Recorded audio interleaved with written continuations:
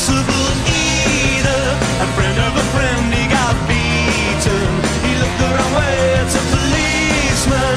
Would never have happened to Smeaton. I know the Hortensia now. La la la la la la.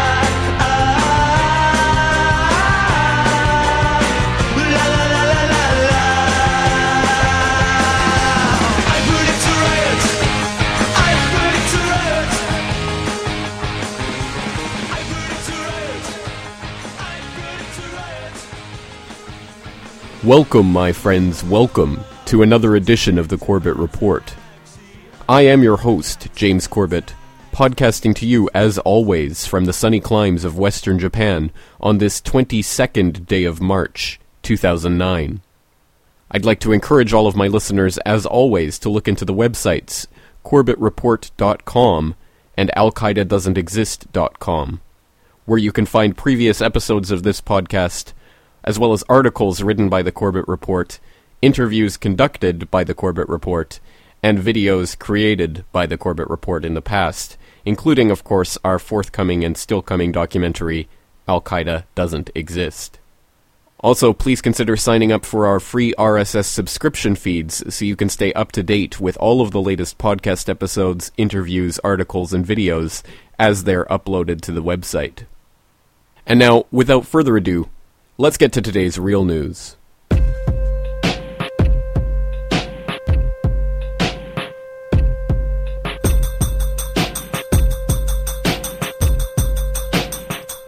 Today's first real news story comes from the Corbett Report, 18th of March 2009. 9/11 truth activist arrested in Canadian Bush protest. Splitting the sky, shoe hurlers arrested as Calgary toasts war criminal. Noted activist, lecturer, author, and 9/11 truth researcher Splitting the Sky was arrested outside the TELUS Convention Centre in Calgary, Canada yesterday as ex-US President George W. Bush delivered a speech to an assembly of Canadian oil patch executives and politicians. While Bush delivered a $400 per plate luncheon address extolling the virtues of free trade and illegal wiretapping, protesters outside the event made their voices heard. According to the National Post, 400 protesters gathered to demonstrate against Bush, with 4 ultimately being arrested, including Splitting the Sky, and at least one man who simply threw a sandal at the building where Bush was speaking. In an interview last week, Splitting the Sky told the Corbett Report, "We're basically saying George Bush and Cheney committed war crimes in Iraq and Afghanistan, and that they were behind 9/11. They manufactured 9/11 to justify an incursion into the Mideast." Continuing, Splitting the Sky explained, "We intend to create a big welcoming party and condemn Bush for the war crimes, for the thousands of people who have died because of this manufactured war." WarCriminalsOut.com is now reporting that Splitting the Sky was arrested for assault and obstruction after attempting to enter the convention center in an apparent effort to perform a citizen's arrest of Bush on behalf of those tortured and murdered during his reign as president. He is being aided in his defense by Gail Davidson of Lawyers Against the War and former U.S. Attorney General Ramsey Clark. Our second real news story this week comes to us from CBSNews.com, March 15th, 2009. Conspiracy theorists scrutinize Obama ties. The highest levels of the Obama administration are infested with members of a shadowy, elitist cabal intent on installing a one-world government that subverts the will of the American people. It sounds crazy, but that's what a group of very persistent conspiracy theorists insists, and they point to President Obama's nominee for Health and Human Services Secretary, Kansas Governor Kathleen Sebelius, as the latest piece of evidence supporting their claims. It turns out that Sebelius, like top administration economists Timothy Geithner, Larry Summers, and Paul Volcker, as well as leading Obama diplomats Richard Holbrooke and Dennis Ross, is a Bilderberger. That is, she is someone who has participated in the annual invitation-only conference held by an elite international organization known as the Bilderberg Group.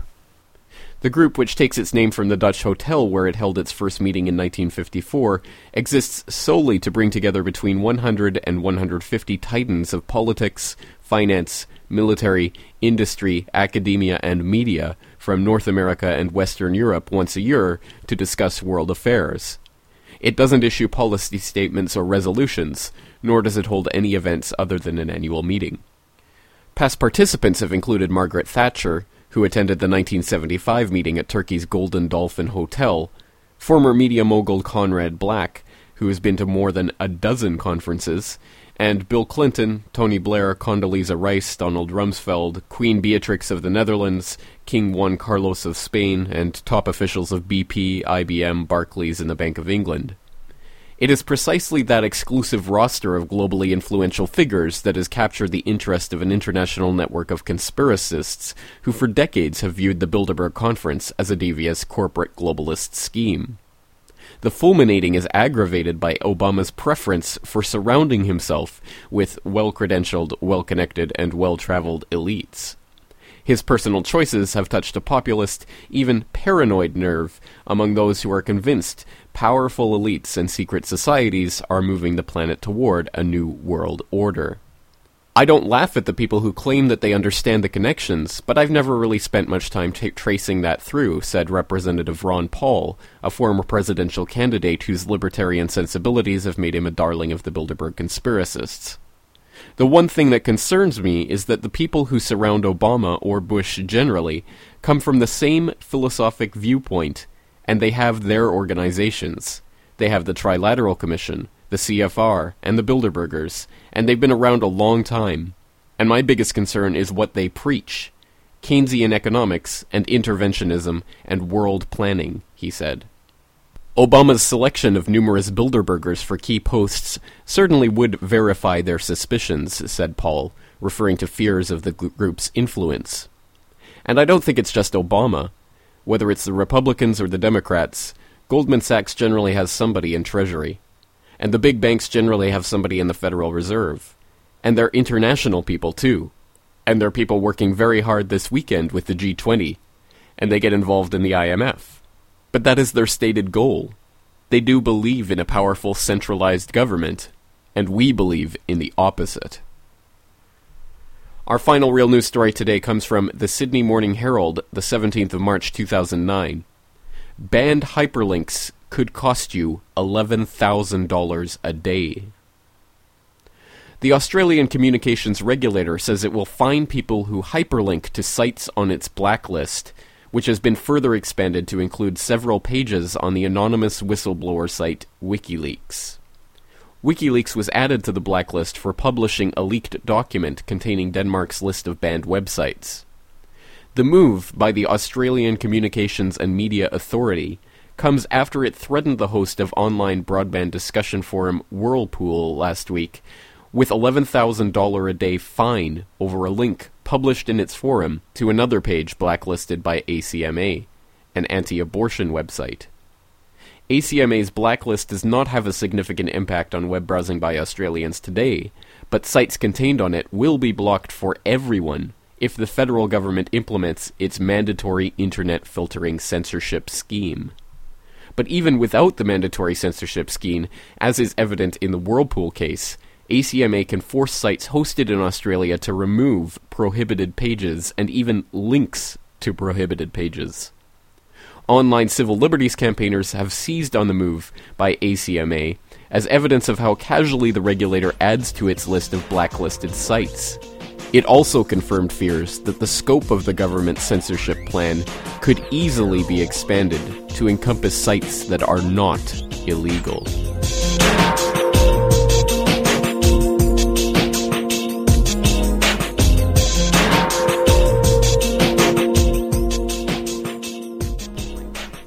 Welcome, my friends, welcome to episode 80 of the Corbett Report, the summer of our discontent. Now is the summer of our discontent, made nuclear winter by the Sons of Liberty. Or, at least, that's what the predictive programmers so fervently wished to see happen. Following a disputed election and a tie vote, the U.S. Congress installs the most unpopular president in U.S. history as David Jefferson Adams becomes the 44th President of the United States. Shortly after the election, increased unrest, rioting, and a growing number of militias have given rise to ever-increasing domestic terrorism. In response, the President invokes the Homeland Security Act and declares martial law on the West Coast and other areas of the country. Though highly contested, a Supreme Court ruling sidesteps the electoral process, disqualifying popular presidential candidates from several states. Public outrage explodes when a sham election leads to incumbent David Adams accepting a second term in office. During the 57th Inauguration Day ceremonies, Washington, D.C. is struck by a low-yield nuclear weapon, killing David Adams and most of the U.S. Congress. The destruction of Washington, D.C. effectively breaks the chain of succession, sending the nation into chaos. In an emergency vote, the European Union deploys peacekeepers in the greater D.C. area to secure international interests. With separatist sentiment rising, California's governor declares home rule and secedes from the Union. Texas follows quickly and declares sovereignty, taking neighboring states with them and forming the Republic of Texas. Now,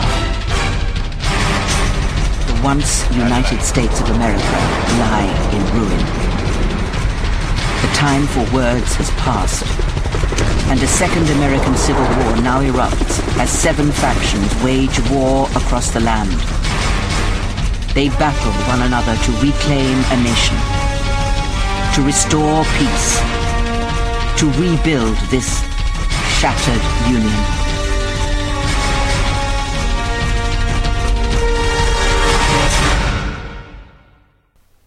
That, of course, is the trailer for the 2005 PC game Shattered Union, and the story may have seemed extremely far-fetched at the time, but less and less so with each passing day. Of course, for those of you who have not really deeply considered how we are being psychologically conditioned through the culture creation industry to program us to expect a certain series of events and eventually to accept them when they happen, rest assured that's a topic that the Corbett Report podcast will be covering in much greater length in the future. But for now, I'd like to turn to real-world events and see how they might be playing into, if not that scenario precisely, something very much along those lines. I think it would be instructive to start by playing a series of audio clips demonstrating an increasing trend towards the outright Nazification of the state, not only in the United States, but of course also in Canada, Britain, Australia, indeed much of the developed world. Although, of course, one could go far back in history to begin looking at the ways that the original ideals of the Magna Carta, the U.S. Constitution, and other such documents of freedom and liberty have been slowly co-opted to bring us into a militarized police state. But why don't we start by taking a look at the 1980s and the Iran-Contra hearings, where Representative Jack Brooks attempted to question Oliver North about some disturbing plans for suspending the United States Constitution. Colonel North, in your work at the NSC, were you not assigned at one time to work on plans for the continuity of government in the event of a major disaster? Mr. Chairman. I believe that question touches upon a highly sensitive and classified area, so may I request that you not touch upon that, sir? I was particularly concerned, Mr. Chairman, because I read in Miami papers and several others that there had been a plan developed by that same agency, a contingency plan in the event of emergency that would suspend the American Constitution. And I was deeply concerned about it and wondered if that was the area in which he had worked. I believe that it was. May I most respectfully request that that matter not be touched upon at this stage. If we wish to get into this, certain arrangements can be made for an executive session. Flash forward to the chaotic days and weeks following the 9/11 attacks, and during the anthrax hysteria, during which the Bush administration used the problem and the reaction of panic in order to create their solution of a new federal agency and new draconian legislation, which would have been unthinkable without those events. I know many citizens have fears tonight, and I ask you to be calm and resolute, even in the face of a continuing threat. So tonight I announce the creation of a cabinet-level position, reporting directly to me, the Office of Homeland Security.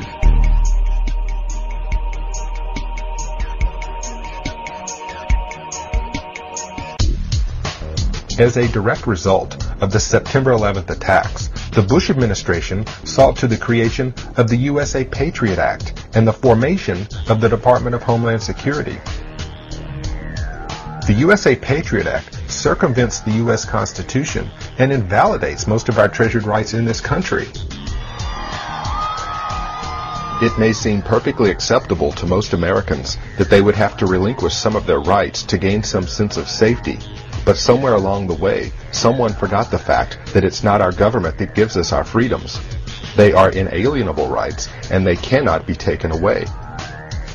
The people of the United States have simply been conditioned to give their rights away freely.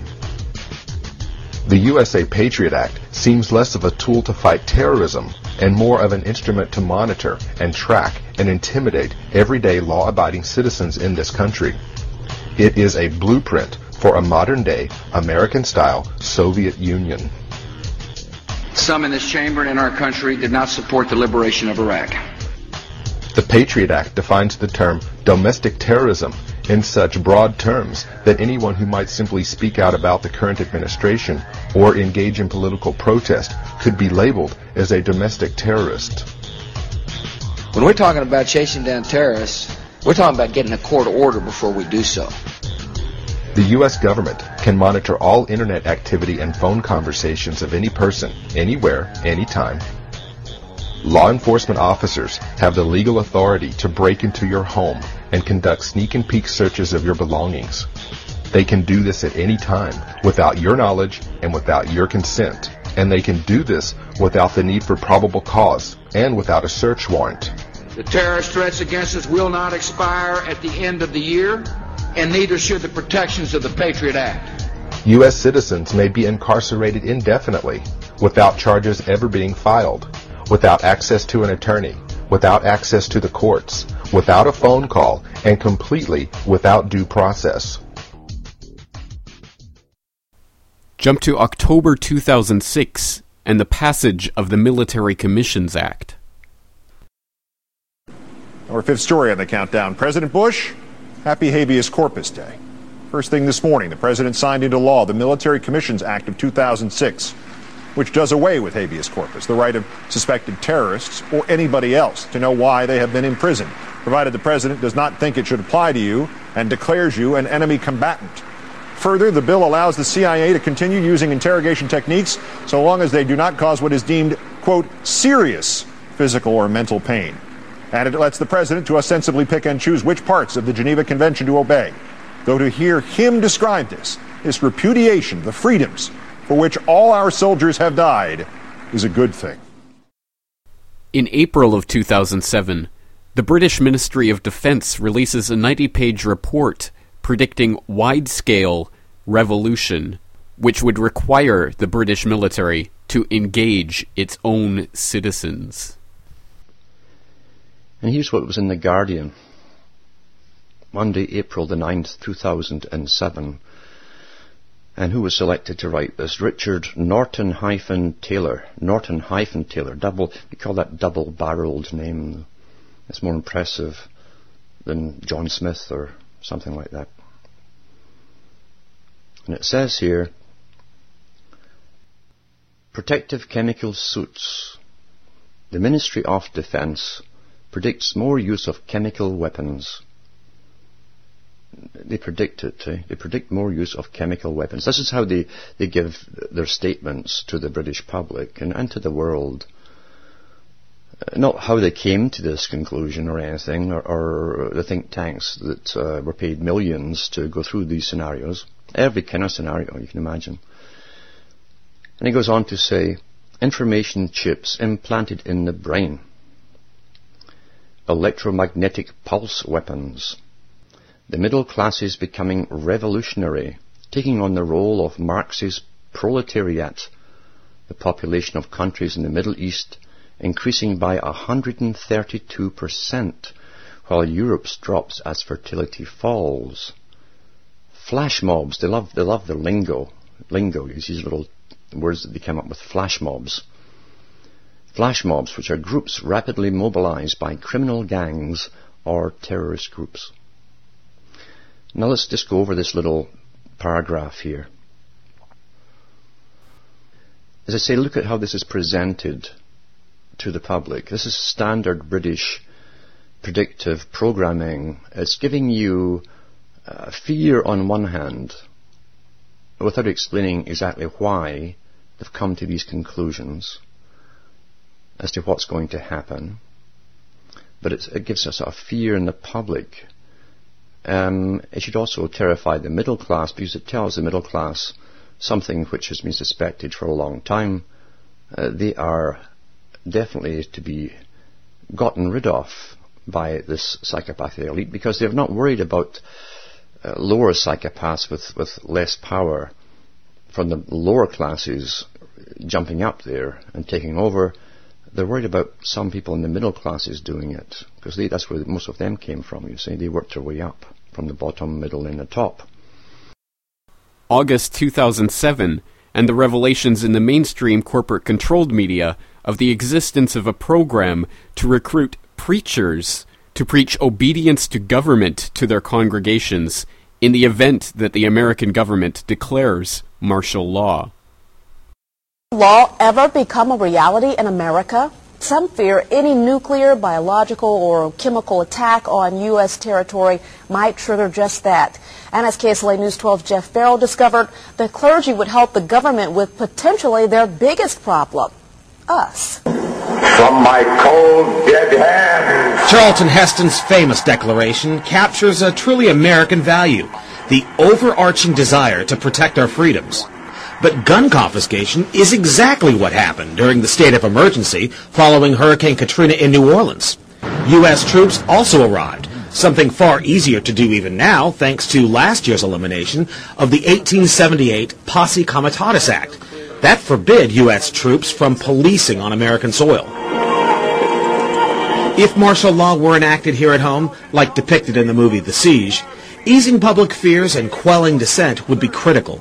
And that's exactly what the Clergy Response Team, as it's called, helped accomplish in New Orleans.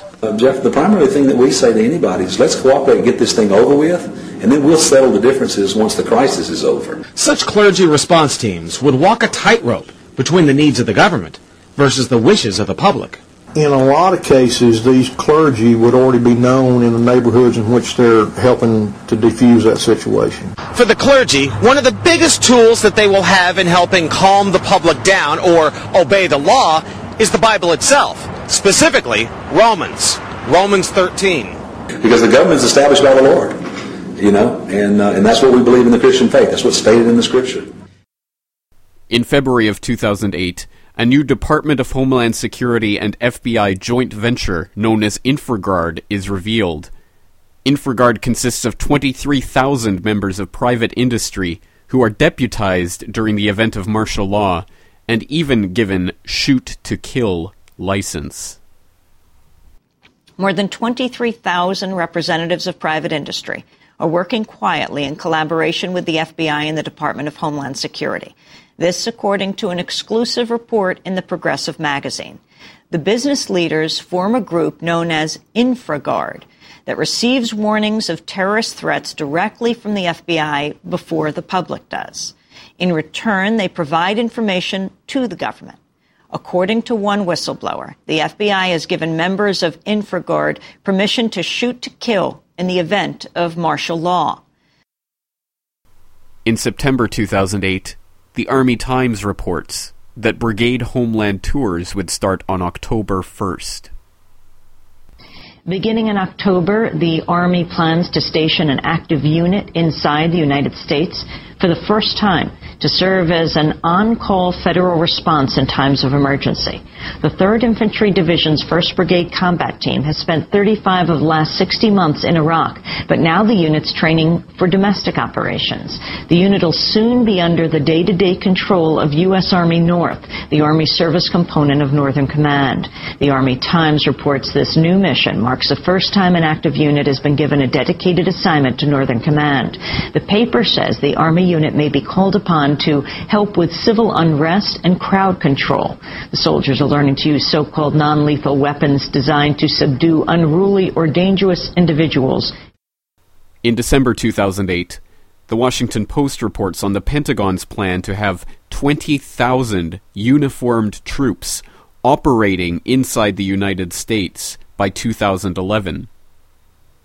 The report, entitled "Pentagon to Detail Troops to Bolster Domestic Security," reads in part, quote, "The U.S. military expects to have 20,000 uniformed troops inside the United States by 2011, trained to help state and local officials respond to a nuclear terrorist attack or other domestic catastrophe, according to Pentagon officials. The long-planned shift in the Defense Department's role in homeland security was recently backed with funding and troop commitments after years of prodding by Congress and outside experts," defense analysts said. There are critics of the change, in the military and among civil liberties groups and libertarians, who express concern that the new homeland emphasis threatens to strain the military and possibly undermine the Posse Comitatus Act, a 130-year-old federal law restricting the military's role in domestic law enforcement. But the Bush administration, and some in Congress, have pushed for a heightened homeland military role since the middle of this decade, saying the greatest domestic threat is terrorists exploiting the proliferation of weapons of mass destruction. Before the terrorist attacks of September 11, 2001, dedicating 20,000 troops to domestic response, a nearly 7-fold increase in 5 years, would have been extraordinary to the point of unbelievable, Paul McHale, Assistant Defense Secretary for Homeland Defense, said in remarks last month at the Center for Strategic and International Studies. But the realization that civilian authorities may be overwhelmed in a catastrophe prompted a fundamental change in military culture, he said. End quote. In December of 2008, local ABC News affiliate in California, KESQ, reports on their website, kesq.com, that the California Highway Patrol was working together with the 29 Palms Marine Base to set up a DUI checkpoint in blatant violation of Posse Comitatus. On March 1st, 2008, the Sunday Express in the UK carries the following report under the headline MI5 Alert on Bank Riots. Quote, "Top-secret contingency plans have been drawn up to counter the threat posed by a summer of discontent in Britain. The double whammy of the worst economic crisis in living memory and a motley crew of political extremists determined to stir up civil disorder has led to the extraordinary step of the army being put on standby. MI5 and Special Branch are targeting activists they fear could inflame anger over job losses and payouts to the failed bankers." End quote. On March 4th, 2009, the Toronto Star runs a report on thestar.com under the headline Military May Patrol Bar Zone in Barrie, and the subheadline Police Chief Agreeable to Having Army Officers Help His Squad to Curb Weekend Rowdyism. Quote, "City police and Camp Borden officers are discussing using joint street patrols to help keep the peace in Barrie's busy entertainment district on peak weekends. Teaming up with military police to patrol the bar zone is a concept we wouldn't have any real problems with," Barrie Chief Wayne Frechette said in an interview. "Would extra bodies help us? Sure." End quote. On March 11th, 2009, Infowars.com ran a story under the headline U.S. Army puts soldiers on the street in Alabama in response to shootings. Quote, "The U.S. Army dispatched soldiers to patrol the streets of Samson, Alabama, a small southern town where a rampaging gunman killed 10 people on Tuesday. This obvious violation of the Posse Comitatus Act, prohibiting the federal uniformed services from exercising state and local law enforcement, was completely ignored by the corporate media with the exception of Reuters and the London Telegraph. End quote.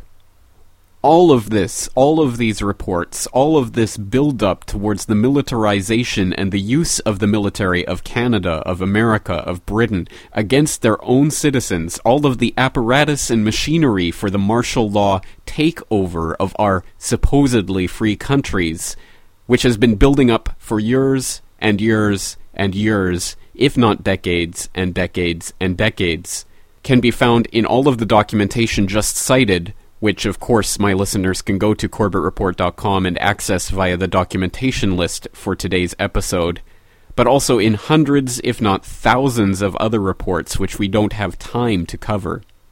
It's important to realize that the flurry of activity that we've seen in the last few weeks alone, with numerous reports of the military preparing to engage the citizens of the free countries of the developed world, is part of a much larger, much longer plan that has been developing over the course of decades, and that it would require a great deal of research to tease out even just the main points, and that we've passed over many important points, even in the thorough analysis that we just made, including, of course, the attempt to scrap Posse Comitatus in the United States via the John Warner Defense Authorization Act, and other numerous pieces of the puzzle, including an excellent and informative article from the San Francisco Chronicle entitled Rule by Fear or Rule by Law, co-written by Louis Sealer and Dan Hamburg in February of 2008. The article starts with a quotation from Winston Churchill from November 21, 1943.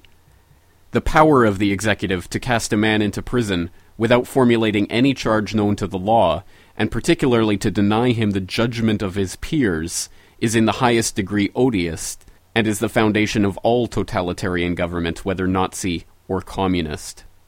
The article then goes on to detail just how that is happening in the United States, and I'll read a section therefrom. Quote, since 9/11, and seemingly without the notice of most Americans, the federal government has assumed the authority to institute martial law, arrest a wide swath of dissidents, citizen and non-citizen alike, and detain people without legal or constitutional recourse in the event of an emergency influx of immigrants in the U.S., or to support the rapid development of new programs. Beginning in 1999, the government has entered into a series of single-bid contracts with Halliburton subsidiary Kellogg Brown & Root, KBR, to build detention camps at undisclosed locations within the United States. End quote. That is an extremely important article, and I would suggest that my listeners get it, read it, and send it out to others, as it does detail much of the history of at least the last few years and the build-up towards the militarization of the police state in America. Dan Hamburg, one of the co-authors of that article, was a congressman in California's 1st District from 1993 to 1995. He is currently executive director of Voice of the Environment at voiceoftheenvironment.org, and he is a charter member of the new organization Political Leaders for 9/11 Truth at pl911truth.com. Recently, I had the chance to talk to Mr. Hamburg about this buildup of the police state in America, and how the current economic crisis may play out into a situation where martial law is declared. How do you think that the economic crisis may in fact play out into a situation of of civil unrest? And extrapolating on that, what do you think will be the likely outcomes of the government actions in such an environment? Well, I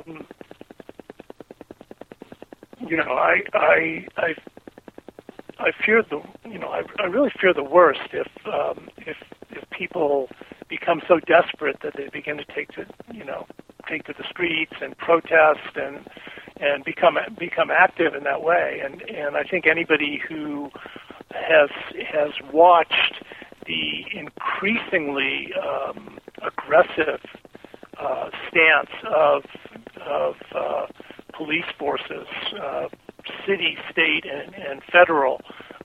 Most recently, I think we saw this in in Minneapolis, where the Republican National Convention was happening, and police, really ran amok, going after people that were not even demonstrating, but were thought to be potentially,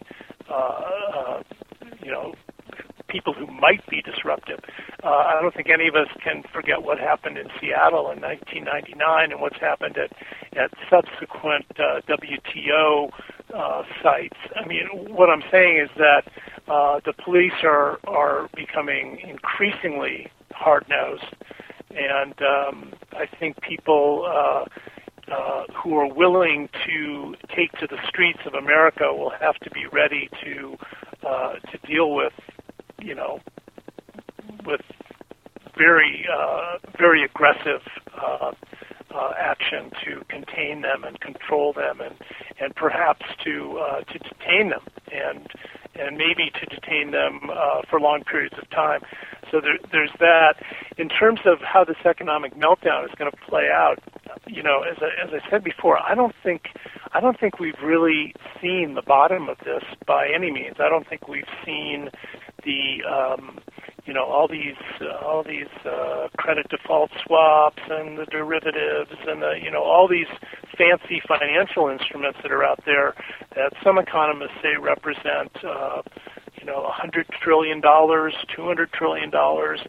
There's a lot more hell to pay, and every day, when we turn our computers and look at what's going on around the world, there's always a dramatic new story. I think today it was the story of Citibank and needing another major infusion of federal dollars. And when you're talking about the largest banks in the United States basically being zombies, being walking dead, and it's led to this whole major discussion in this country about whether the banks should be nationalized. And now you even have people like Alan Greenspan and Senator Lindsey Graham, who's a rock rib Republican senator from South Carolina, talking about the need to nationalize the banks. I mean, these guys are scared. I mean, I think the elites do not have a handle on this, and I think Barack Obama really showed his hand, and at the same time kind of showed the limits of his wisdom when he appointed basically Clinton retreads and people who are responsible for this meltdown to be his the leaders of his economic team. I'm talking about Tim Geithner. I'm talking about Larry Summers. Talking about this whole crew that was just as enthusiastic about deregulation as was Senator Phil Gramm of Texas and some of these right-wing Republicans. So there's plenty of blame to go around. But in terms of Obama, I really fear that he is the captive of the interests that created him. I mean, I think I heard you mention on your program that how does a guy go from being an Illinois state senator to being president of the United States in 4 years? That doesn't happen unless there's a very big confluence of money and heavy hitters behind him. And I think in Obama's case, a lot of it is the Trilateral Commission, Brzezinski, and it's a different branch of elites than those that put George W. Bush into power. But all the same, those elites share a lot. And one thing they share is the idea that the United States is a hegemon and that it is our right and our responsibility to be the dominant power on the face of the earth. That interview with Dan Hamburg, and of course all of the interviews conducted by the Corbett Report, can be downloaded from the homepage, CorbettReport.com. Certainly, Dan Hamburg is not the only one who's concerned about the way in which this militarization of the police state is unfolding. As subscribers to the Corbett Report's free interviews RSS feed will be aware, we talk to Marcia Reed, the managing editor of geopoliticalmonitor.com, each month. And in our monthly discussions, we talk about geopolitical situations which have world historical relevance. These discussions are important because they often highlight stories that are flying under the controlled corporate media's radar, but stories that are developing into extremely important situations. An example of that would be our conversation on January 29th, 2009, in which we talked about how Mexico may be becoming the world's next failed state, shortly before that story broke in the corporate-controlled media. So it was with great interest that I talked to Marcia Reed on March 11th of this year to get geopoliticalmonitor.com's take on the buildup of military deployments on the domestic front to counter the growing civil unrest due to the economic crisis. Let's listen to a part of my conversation with Marcia Reed. So, Marcia Reed, what can you tell us about the economic crisis and the way that's breaking down into possible domestic military operations in Canada, America, and the UK? Well, one of the interesting things about this situation, this economic crisis, is just how bad it's really spiraled or gotten out of control. Everyone's concerned about President Obama's stimulus package. Everyone's concerned about how the global economy is going to be reformed and which particular countries are going to play a role in that reform. But there's another thing that's interesting about this economic crisis is just exactly how it's affecting domestic policy in Western countries. What we've already seen in terms of globally trends is that a lot of governments are almost on the brink of collapse. We've seen Iceland and Latvia actually fall directly related to the economic crisis. So these are two countries, especially Iceland, which has been a model for economic growth and was voted last year as the best country in the world to live in. And now we've seen its economy implode, and as a result, its government has fallen. We've also seen in Latvia, in January, there was a lot of unrest and protesting because of the economy, and subsequently the Latvian government has also collapsed. So these are two economies or two governments that have been directly affected and brought down by the global economy. So now we've seen Western countries, in particular their military and intelligence agencies, are preparing for this economic crisis by training their reserve troops and their soldiers for possible civil unrest as soon as this summer. Starting, it was in November of 2008, the U.S. Army War College actually released a report that was called Known Unknowns, Defense Strategy Development, like a Defense Strategy Development report, Known Unknowns, Unconventional Strategic Shocks. And it sort of detailed this contingency plan for any uncivil unrest that would occur because of economic collapse. So any biological, chemical disturbances or situations or attacks because of civil unrest, any rioting, any contingency plans for troops to prepare for this. We've seen with the UK as well, MI5 is stepping up surveillance on activist groups and in general just preparing for this unrest and political instability because of the recession. We also have Canadian troops and the Canadian military preparing for economic unrest by reorienting its reserves and troops towards domestic breakdown. So even Canada, which many people think of as this very benign middle power with no aspirations for any aggressive policies of any sort, is also preparing for domestic operations as a result of the economy collapsing and causing civil unrest. So you have these Western powers which are taking heed of all the instability that's occurring because of this economic crisis and are now preparing for what could be a summer of unrest. Well, absolutely, and this is a topic that we've been covering on the Corbett Report for some time. There's been a long build-up towards this, but certainly it's intensifying now that the economic collapse is precipitating basically more of a fallout in terms of domestic unrest. Can you talk about some of the stories that have been coming out of England in particular, I'm thinking of, but other places as well regarding the civil unrest that is now fomenting because of the economic collapse? Right. Well, I mean, in terms of any incidences that sort of lend credence to this idea of there being a civil unrest, There's been a lot of protests, a lot of organized protest, and just general dissatisfaction with any financial policies that the government in these respective countries have been coming up with. But you also have these other indications that there are preparations for civil unrest because of the amount of money being put into training in the various reports that are being released by these military and intelligence agencies. Now with the UK, there already is this huge debate on the potential for the UK to become this big brother state because of the increase of their putting in CCTV cameras all throughout the country to keep a closer surveillance on groups, as well as I mentioned the actual the MI5 actually taking close note and close watch of various activist groups that really wouldn't really register on anyone's radar, whether it's environmental groups or just civil and social networks.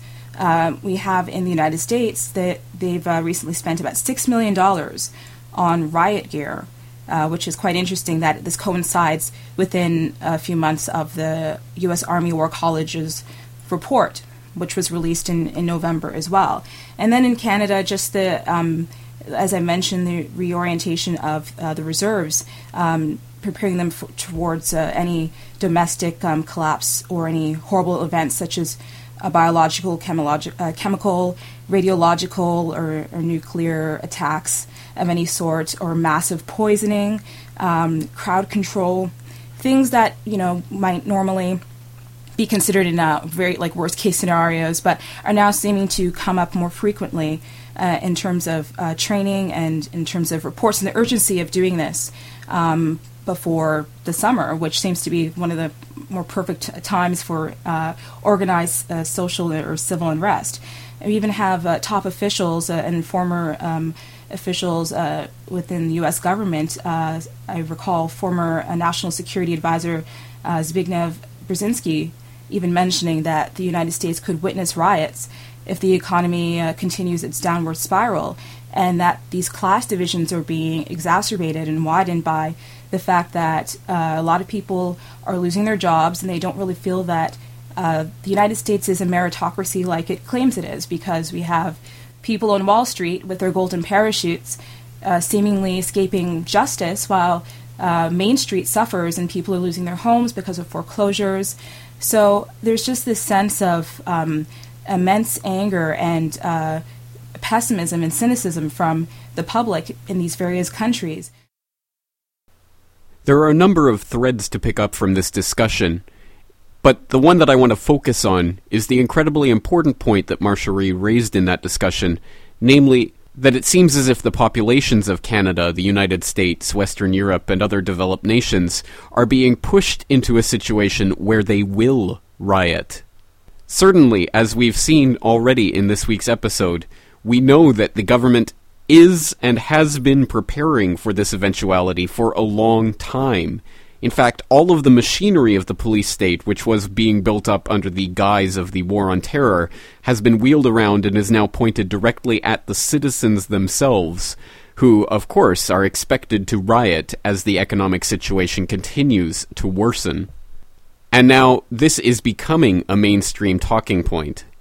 Of course, many of my listeners will be aware of Glenn Beck on Fox News, who has recently begun talking about the New World Order, the one world banking system that's being slotted into place, and the preparations for martial law.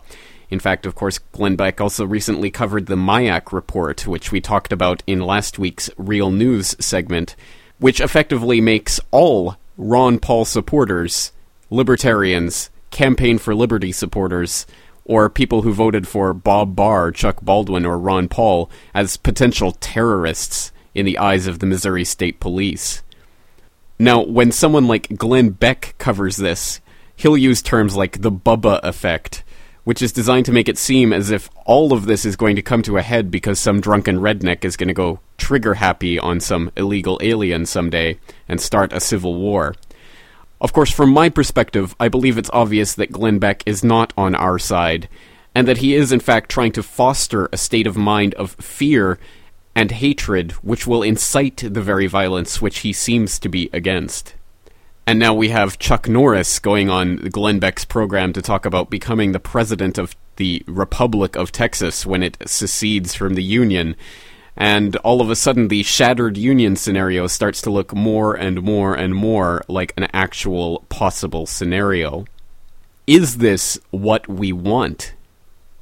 Well, one possible answer for that comes from the David Icke website, and an article which he recently put out entitled, "Please Don't Riot. It's Just What They Want." Quote, "The global economic collapse is designed to trigger a stream of benefits to the Illuminati agenda. One, as I have said from the start, is to use this as an excuse to impose a global economic dictatorship controlled by a world central bank. But there are many other solutions and connected benefits that are planned to be exploited, and we need to be streetwise to them. The one I want to emphasize here is the need to stay calm and react peacefully to what is happening. This is not easy when there is so much stress and fear around with regard to the economic present and future, but we need to do it all the same, or we will walk straight into a massive trap that has been set for us. Let's get this straight. They want you to riot in response to the unfolding economic catastrophe, and we are already seeing people falling for this.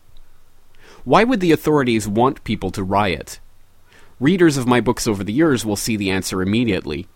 They want an excuse to bring in a fully fledged police state all over the world, and people who riot in their desperation, instigated invariably by agents provocateurs, are just the excuse they are looking for. Be very, very aware of anyone who starts rioting or encourages others to do so amid peaceful demonstrations. Who are they and why are they doing this when it is handing all the aces to the system to impose a police state? They are either stupid or agents of that state. I have met few more concrete-minded or naive people than those that are termed the extreme end of the political left. They have been played like a violin for hundreds of years to change the world in the image of the Illuminati blueprint in violent revolutions to bring down the established order. Now they are being gathered again to complete the journey to global tyranny and provide the violence and chaos that is designed to open the way to a world government, world army, world central bank, world electronic currency, and a microchipped population connected to the Global Positioning Satellite System, or GPS, among many other technologies of surveillance and control. The riots and looting they want to see, the chaos, will be met with the installation of a police state with curfews, jail without trial, the military on the streets, and the activation of the concentration camps for dissidents that we have long warned about. They are officially called military installations, run by FEMA, the deeply sinister Federal Emergency Management Agency, and it is no coincidence, of course, that a bill numbered H.R. 645 is passing through Washington to direct the Secretary of Homeland Security to establish national emergency centers on military installations. No, concentration camps, and other countries will have them prepared also. We need to come together in mutual support, love, kindness, and empathy. We need to put aside the manufactured fault lines that divide us: religion, politics, race, culture, and income bracket. That is not to say people have to reject their beliefs, just don't let them be weapons of division. We are all in this together, and we need to meet the challenge together, not steal from each other, loot, or riot, or look the other way because something happening to someone else is not my problem. They are not seeking to enslave Muslims, Jews, black people, or white middle-class Americans, and so on. They are seeking to do it to all of us, and they are picking off different groups one by one, just like the Nazis did in Germany. Let us unite behind that which affects everyone, the loss of our most basic freedoms. And if this is being planned now, what kind of world are our children and grandchildren going to live in? Can you live with that thought while doing nothing or rioting as the authorities want? I can't. We need to start getting organized in communities and groups to support each other and stop cooperating with the system, not to fight it. The system can only exist with our cooperation and acquiescence. We are holding it together. They have their men and women of violence, called the military and SWAT teams, to deal with violent resistance. But their worst nightmare is our non-cooperation. The refusal to pay taxes, refusal to leave homes when banks foreclose on them, refusal to comply with our own enslavement in any form. The system couldn't cope if this was done on a mass scale, and that's the point. To do this, we need to do it en masse, and those not immediately affected need to support those who are. End quote. A very troubling example of exactly what David Icke is talking about in that article can be found in a post on the UK Libertarian Party's unofficial blog from the 3rd of March 2009 under the title, "The Summer of Rage Could Be Lethal." Quote, on 20th of February 2008, a caucus meeting was held at the German Parliament in Munich to discuss the Lisbon Treaty. At this meeting, a previously unmentioned paragraph was brought to light by Professor Schachtschneider, Humanities Faculty, University of Nuremberg. Professor Schachtschneider explained that the undisclosed paragraph means on ratification of the Lisbon Treaty, the death penalty will be reintroduced to Europe. The death penalty will be applicable for the crimes of rioting, civil upheaval, and during war. When are we not at war, and who will define riot and upheaval? Professor Schachtschneider made the point that this clause is particularly outrageous, as it had been cleverly hidden in a footnote of a footnote, and would not have been detected by anyone other than an exceptional expert reader. End quote.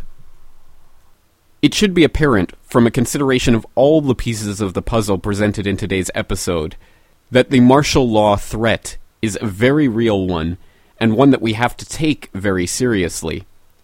And of course it's important to keep in mind that this is psychological warfare as much as actual warfare on the street. Martial law continues to be threatened against the American people, as it was even this week in Schenectady, New York, where the mayor declared that martial law may be the only way to police the town, as the town goes through a transitional period of getting rid of some corrupt police officers. And just by a coincidence, Mayor Stratton of Schenectady, New York, happened to be one of 40 mayors who met with Obama last Friday to discuss the stimulus plan and the fallout from that plan. And of course we all know how Congress was threatened with martial law if they didn't pass the banker bailout bill in October of last year. And of course we've seen martial law being implemented in numerous towns to limited degrees over the years. So it's important to keep in mind that as this police state is slotted into place, it will always be done on a limited scale and in a limited way as a way of conditioning people to get used to the idea before it is ever implemented on a wide scale. In fact, it should be obvious from episode 47, in which we discussed problem, reaction, solution, that the people who are engineering these problems and directing our reactions through the controlled corporate media, like Glenn Beck of Fox News, always make their solutions, in this case the full implementation of martial law, something desirable by the public. If they get their wish and rioting breaks out in large scale, then it's difficult to see how anyone would oppose the restoration of law and order, even if it were to come at the barrel of a gun held by a military officer. At the point where total desperation takes over, we are all willing to accept anything that they offer as their solution. So what is the answer to this conundrum? Is it the dissolution of the Union, like in Shattered Union? Do we need President Chuck Norris of the Republic of Texas? Should we be rioting like they are already in much of Western Europe and in places like Iceland? How can we bring the criminals in charge of the unfolding economic catastrophe to justice? Unfortunately, there are no easy solutions to this problem. We've already been backed into a corner where saving the economy as we've known it may in fact be impossible.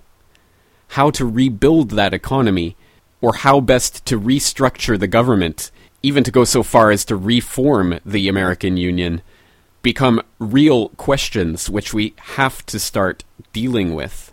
But the most important thing to remember is that that dialogue can only take place when we and those around us are fully informed and aware of not only what is happening, but who is behind what is happening.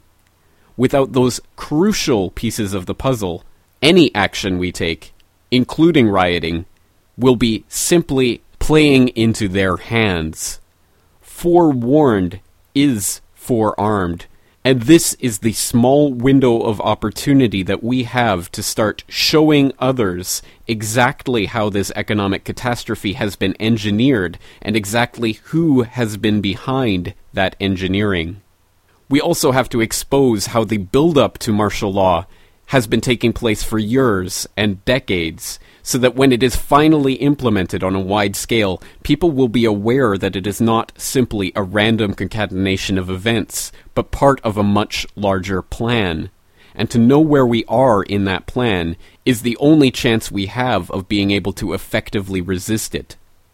So once again, I exhort all of my listeners to start conducting their own research.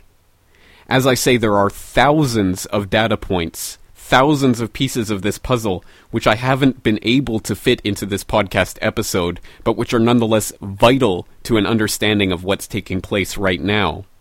Now is the time to act in the info war to inform ourselves and others while we still have access to the free internet and while we still have a roof over our head and food on the table, because that is not guaranteed forever. That's it for this week. Thank you for joining me, and I ask you to join me again next week for episode 81 of the Corbett Report, Surviving the Collapse. Come, you masters of war, you that build the big guns, you that build the death planes, you that build all the bombs,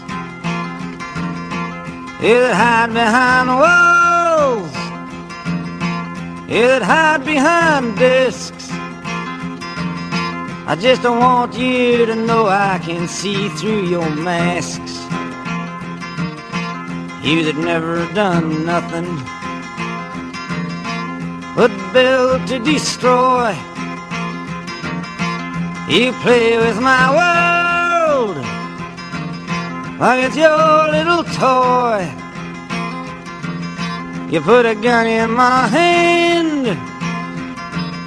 and you hide from my eyes.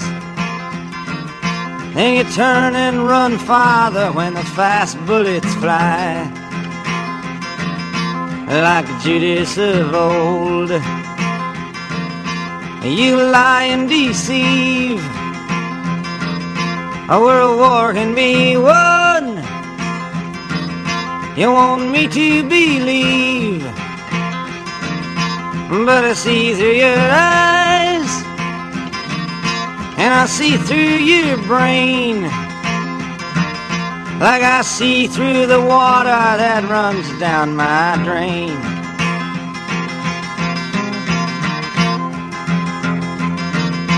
You fasten all the triggers for the others to fire, and then you sit back and watch when the death count gets higher. You hide in your mansion while the young people's blood flows out of their bodies and is buried in the mud. You've thrown the worst fear that can ever be hurled, fear to bring children into the world, for threatening my baby, unborn and unnamed.